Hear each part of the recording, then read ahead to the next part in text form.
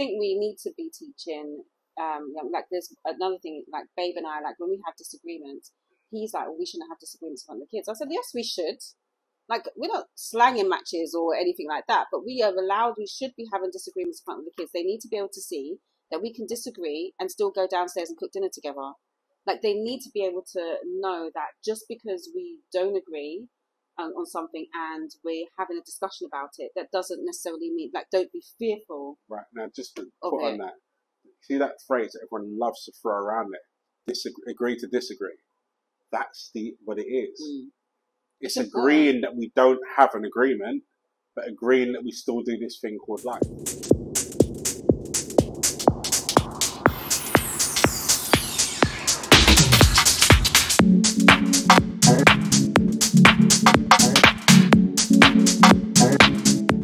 Good morning, good evening, good afternoon, whatever it is, wherever you are. Welcome back to another episode of the Couple School Podcast. I'm joined, as always, by the lady of self-love herself, Charmaine Lawrence. Guys.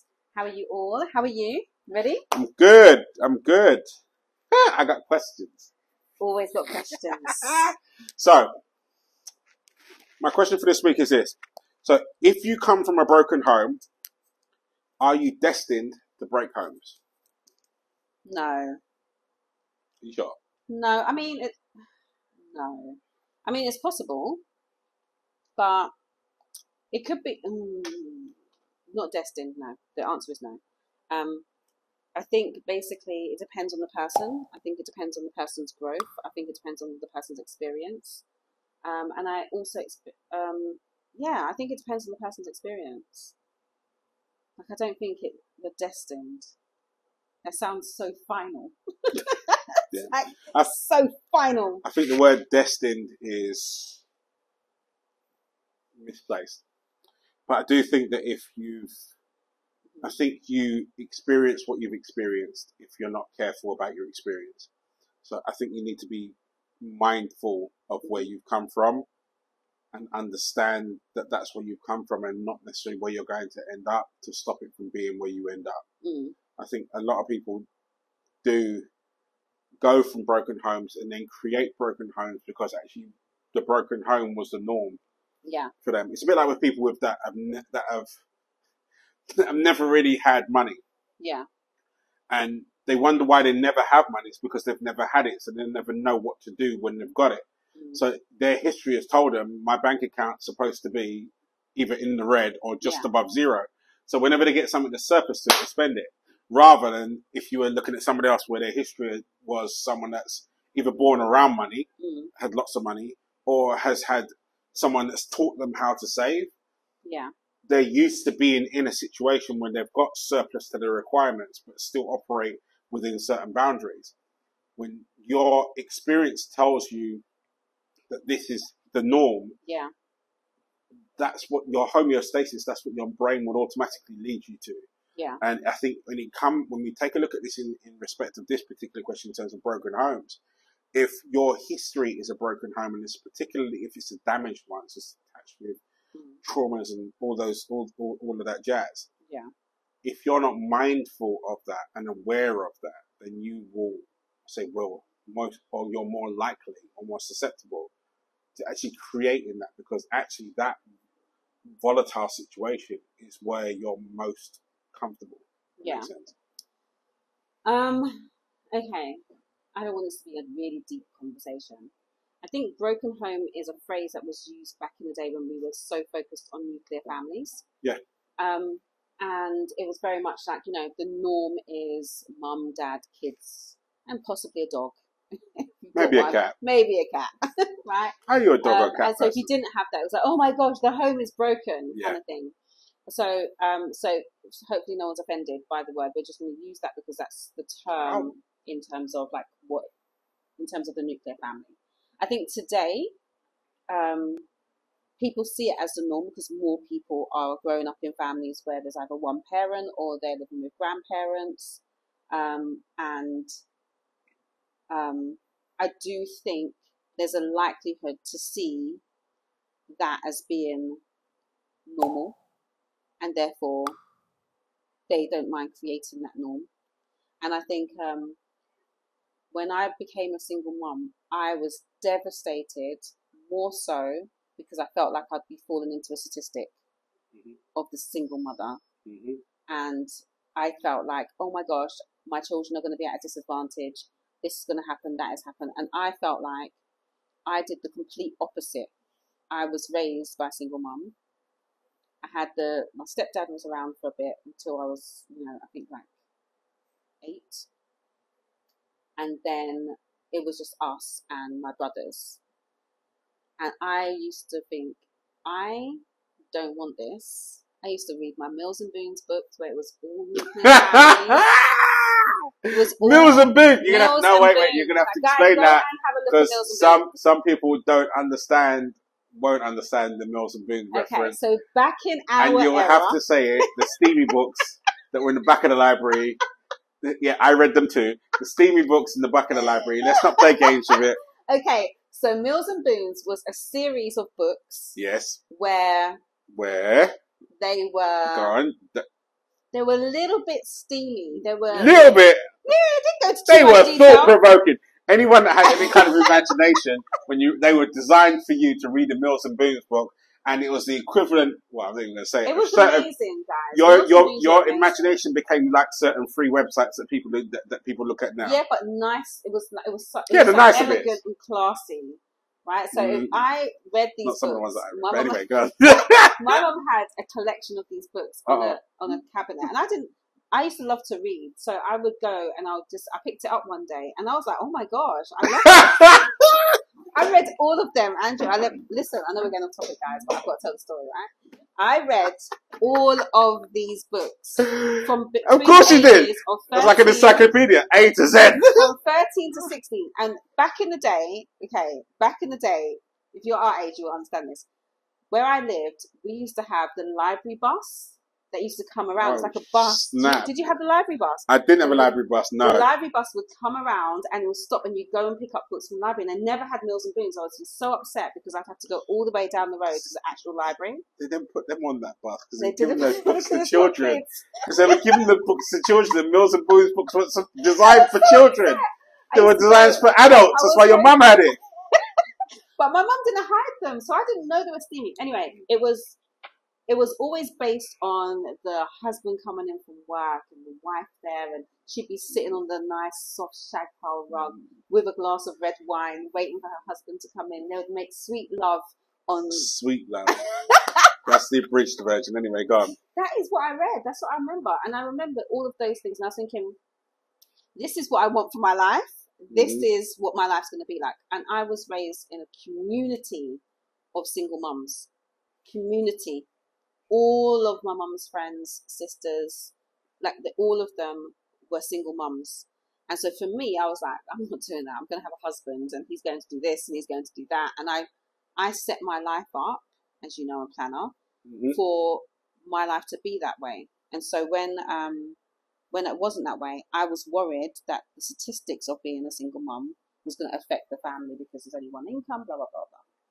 So then back to the question, I think it depends on what people see as norm and what they see as okay.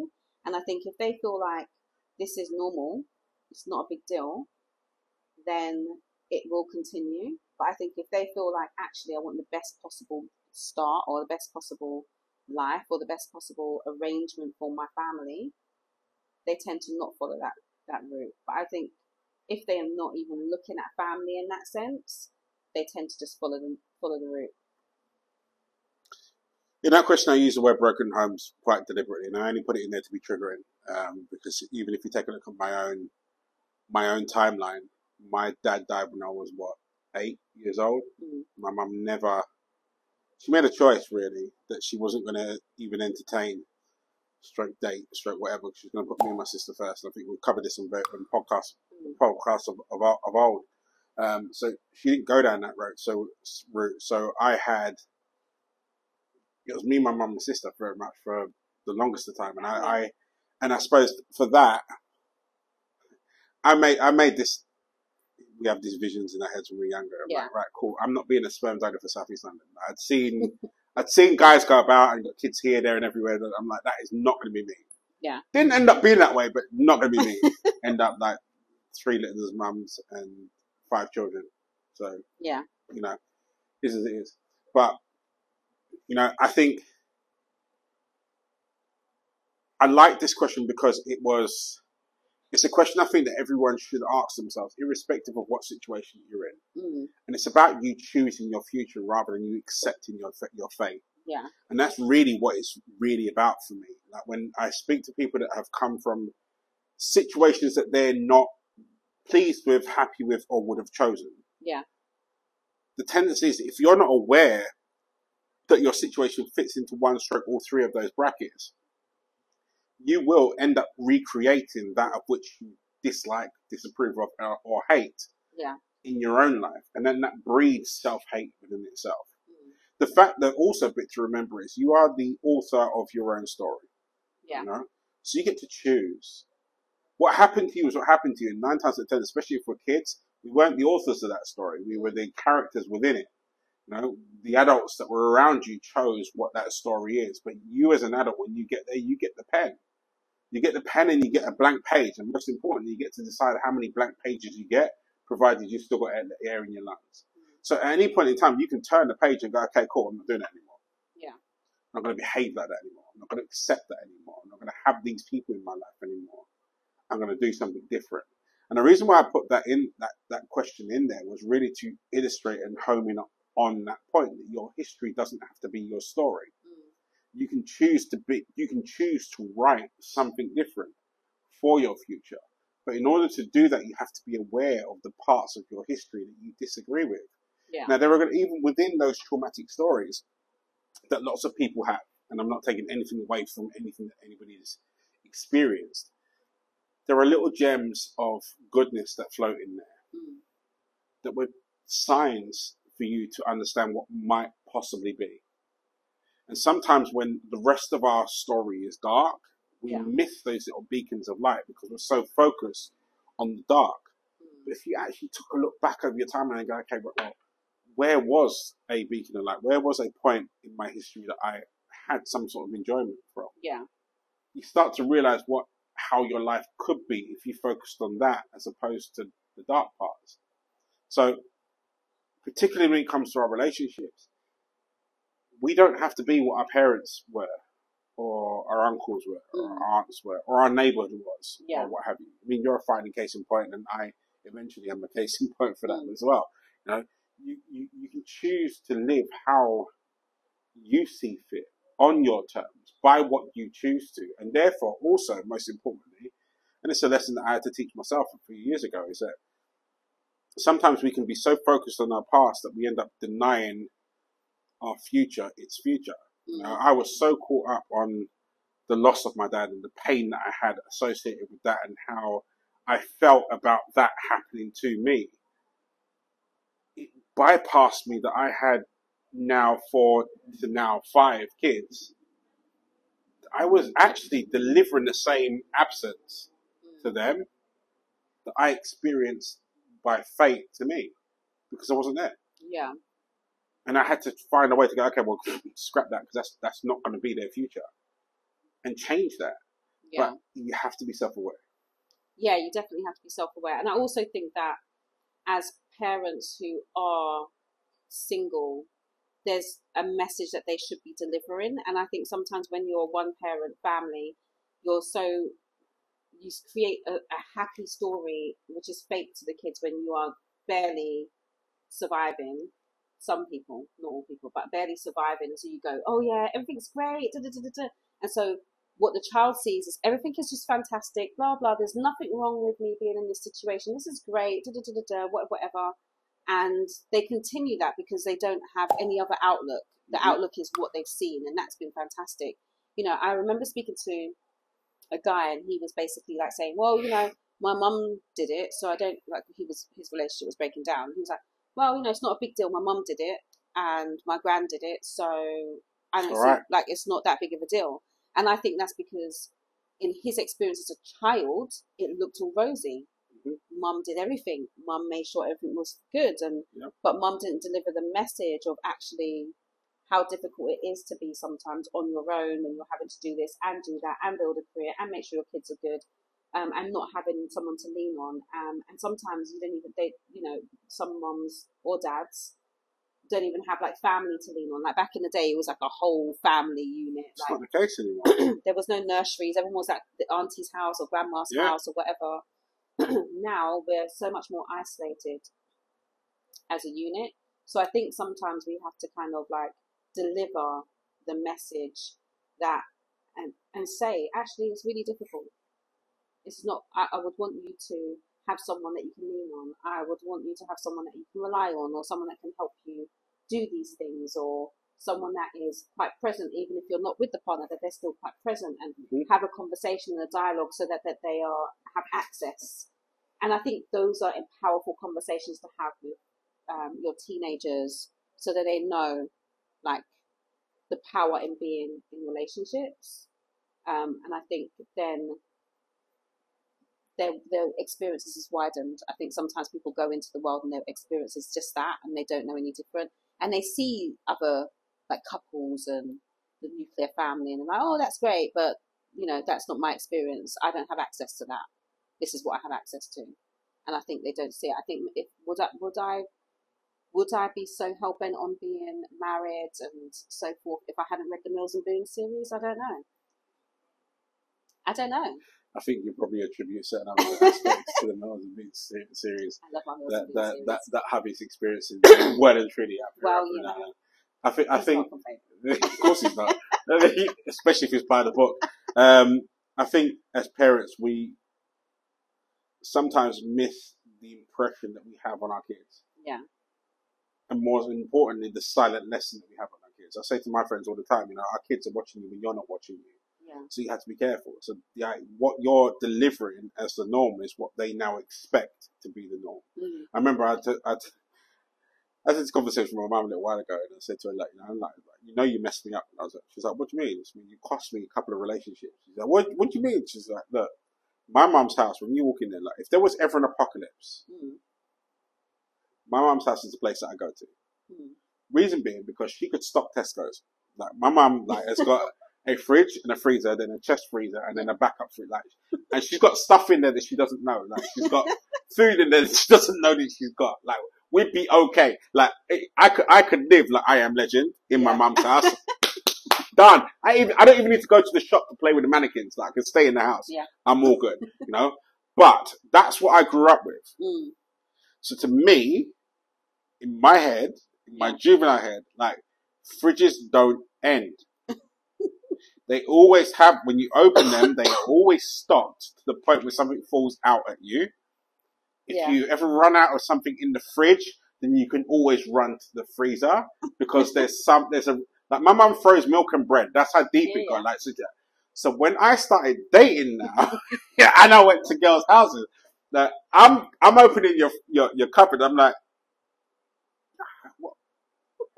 I was confused. Like, where's all the food? Like, I didn't have a correlation between the money you were earning and the food you had in your fridge. Yeah.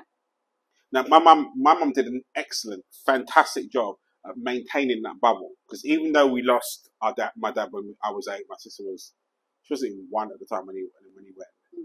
Like, we didn't have everything, but we were always left with something. Yeah. We always had an option, and my mum did a fantastic job at that. But because she hid the struggle so well, I didn't understand it. I was oblivious to it. So when I got let loose into the wonderful world of adulthood, I was like, what do you mean about money and food? Like, what's that? Like, food you just have.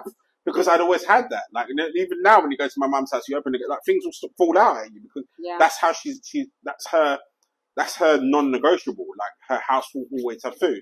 That's her non-negotiable. And for me, I'm starting to realize that actually, you know what, it's not my non-negotiable, because sometimes I can't afford food. You know what I mean? So, like, I think we've got to be careful, like, with the story that we set our kids, and understanding the power that has, because that's what they set as their understanding, is what they set as their foundation moving forward. Which is why I've started, especially for my kids, and I think it needs to start at a younger age than necessarily teenagers, like, to let them know, not necessarily let them know the full brutal ins and outs of it, but at least start to prep them for, okay, right, cool. relationships aren't supposed to be hunky dory. They're not all supposed to Yeah. be great. Yeah, Sometimes it definitely. doesn't. Sometimes we disagree, and even just that slight amendment to the Disney stroke internet truth that they pump out there might be enough to manage their expectations. So when Yeah. they do connect with someone, to go, okay, cool, we're two individuals. We're not supposed to get on all the time, but Yeah. that's all right. You know, it doesn't mean I'm gonna run or Yeah, you're gonna run. exactly. You know, I think we need to be teaching, like there's another thing, like Babe and I, like when we have disagreements, he's like, well, we shouldn't have disagreements in front of the kids. I said, yes, we should. Like, we're not slanging matches or anything like that, but we are allowed, we should be having disagreements in front of the kids. They need to be able to see that we can disagree and still go downstairs and cook dinner together. Like, they need to be able to know that just because we don't agree on something and we're having a discussion about it, that doesn't necessarily mean, like, don't be fearful. right now, just to of put on it. that, see that phrase that everyone loves to throw around there, agree to disagree. That's what it is. It's It's agreeing that we don't have an agreement, but agreeing that we still do this thing called life.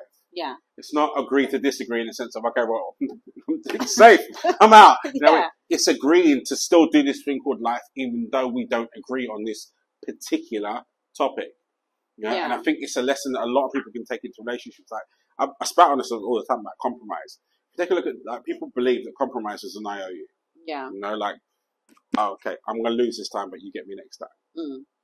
No, compromise is a point of mutual disagreement. Like, Yeah. you're not happy, I'm not happy, but we're happy where we've agreed to be unhappy. Yeah. You know, that's what true compromise is about, and that's the true art of your relationships. And the better you get at that, the happier that point will be. Yeah. I think the whole idea of destined to be a certain way, I do think that basically your experiences will just, I think it will just naturally subconsciously guide you in that space. I don't think it's necessarily a decision that you make that I'm going to do this.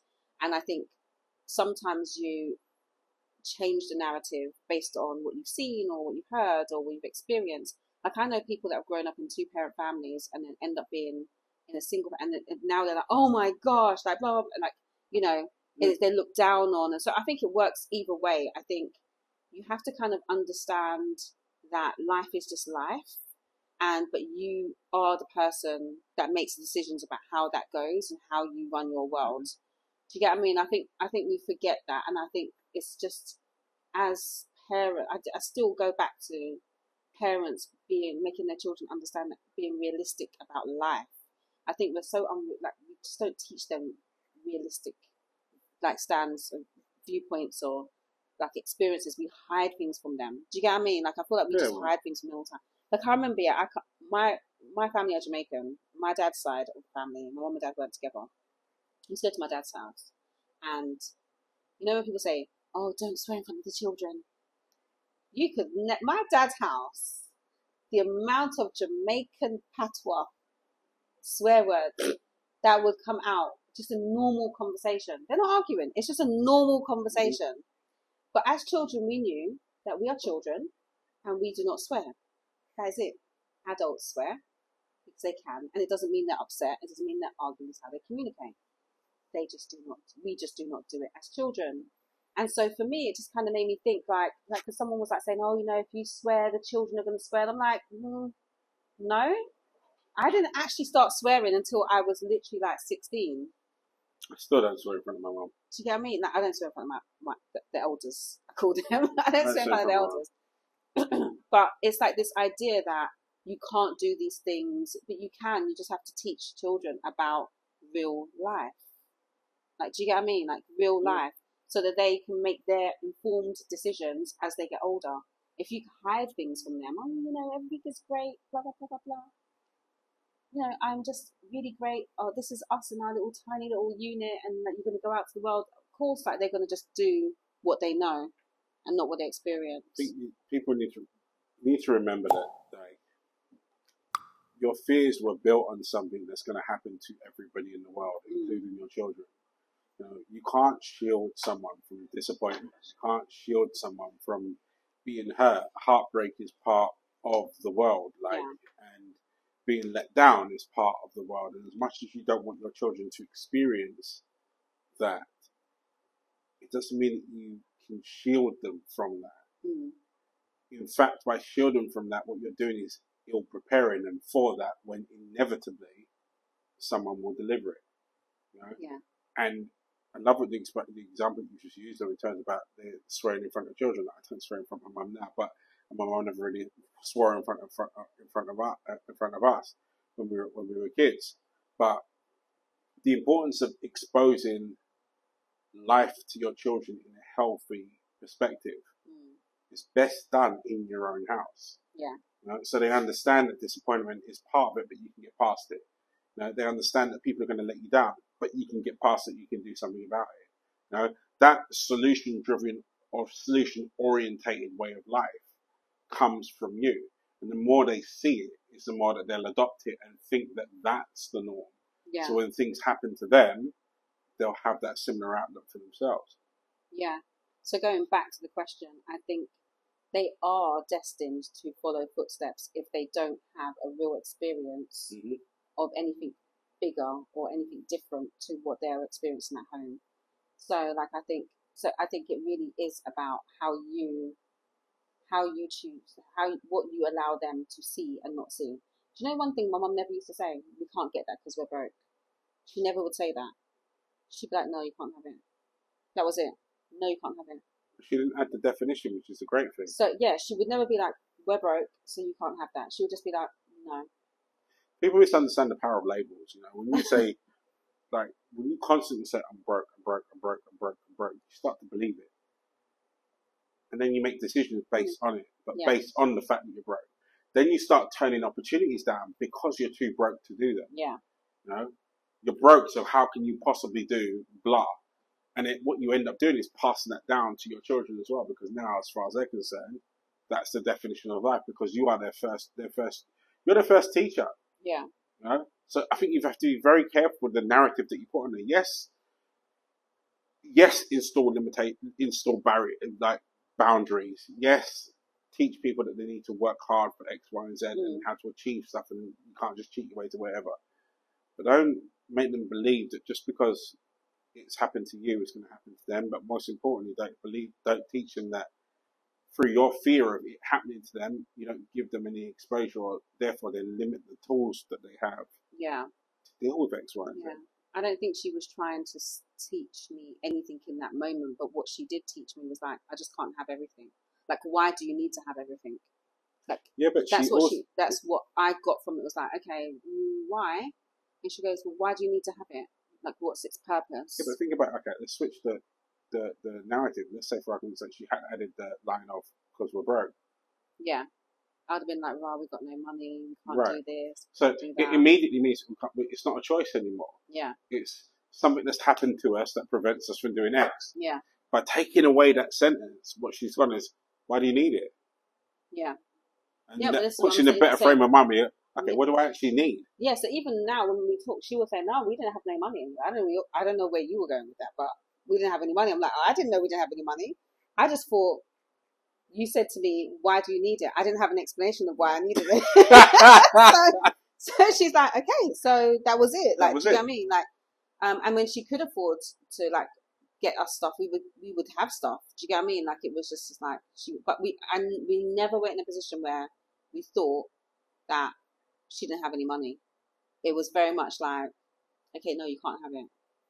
Like, there's no reason for you to have it. Like, there's actually nothing that you were bringing to me to let me know that you really need to have this. And the thing is that's the prime example for anyone out there that's wondering and maybe struggling with whatever. It's how you frame it.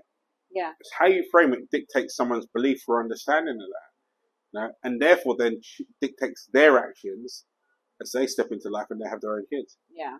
So I know we kind of gone into like what we should be doing as parents to dictate or to kind of control how our children see the world, so that they are not destined to be like, following the broken home thing. But I do think it starts from there. I definitely think it does start from there. But I also think that today's society, we have so much access to so much information, so much things. We should know that we are the creators of our lives. I'm very much a vision person. This is my vision. This is how I'm getting there.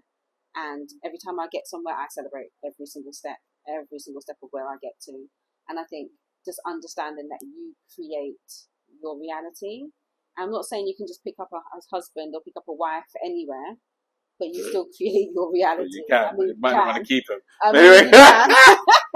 You can, but like you create your destiny. You pick and choose how you want that to look.